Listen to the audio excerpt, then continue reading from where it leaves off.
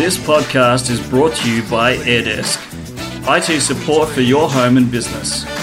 To give your business a help desk, visit airdesk.online or search AirDesk support. Hello and welcome to the Tech Authority podcast. I'm Andrew Brown, your host. Today we are continuing the conversation, day 25 of Audio Month, 30 apps that IT professionals use daily. And today's app is Trello. Trello is a tool that allows you to look after projects really, really well.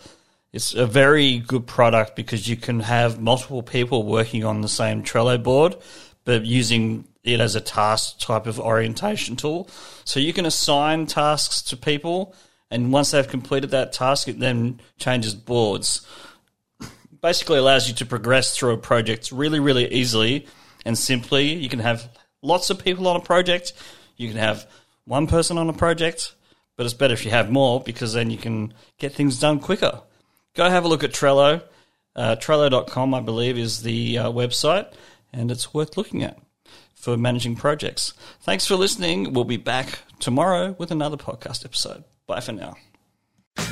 This podcast is brought to you by AirDesk, IT support for your home and business.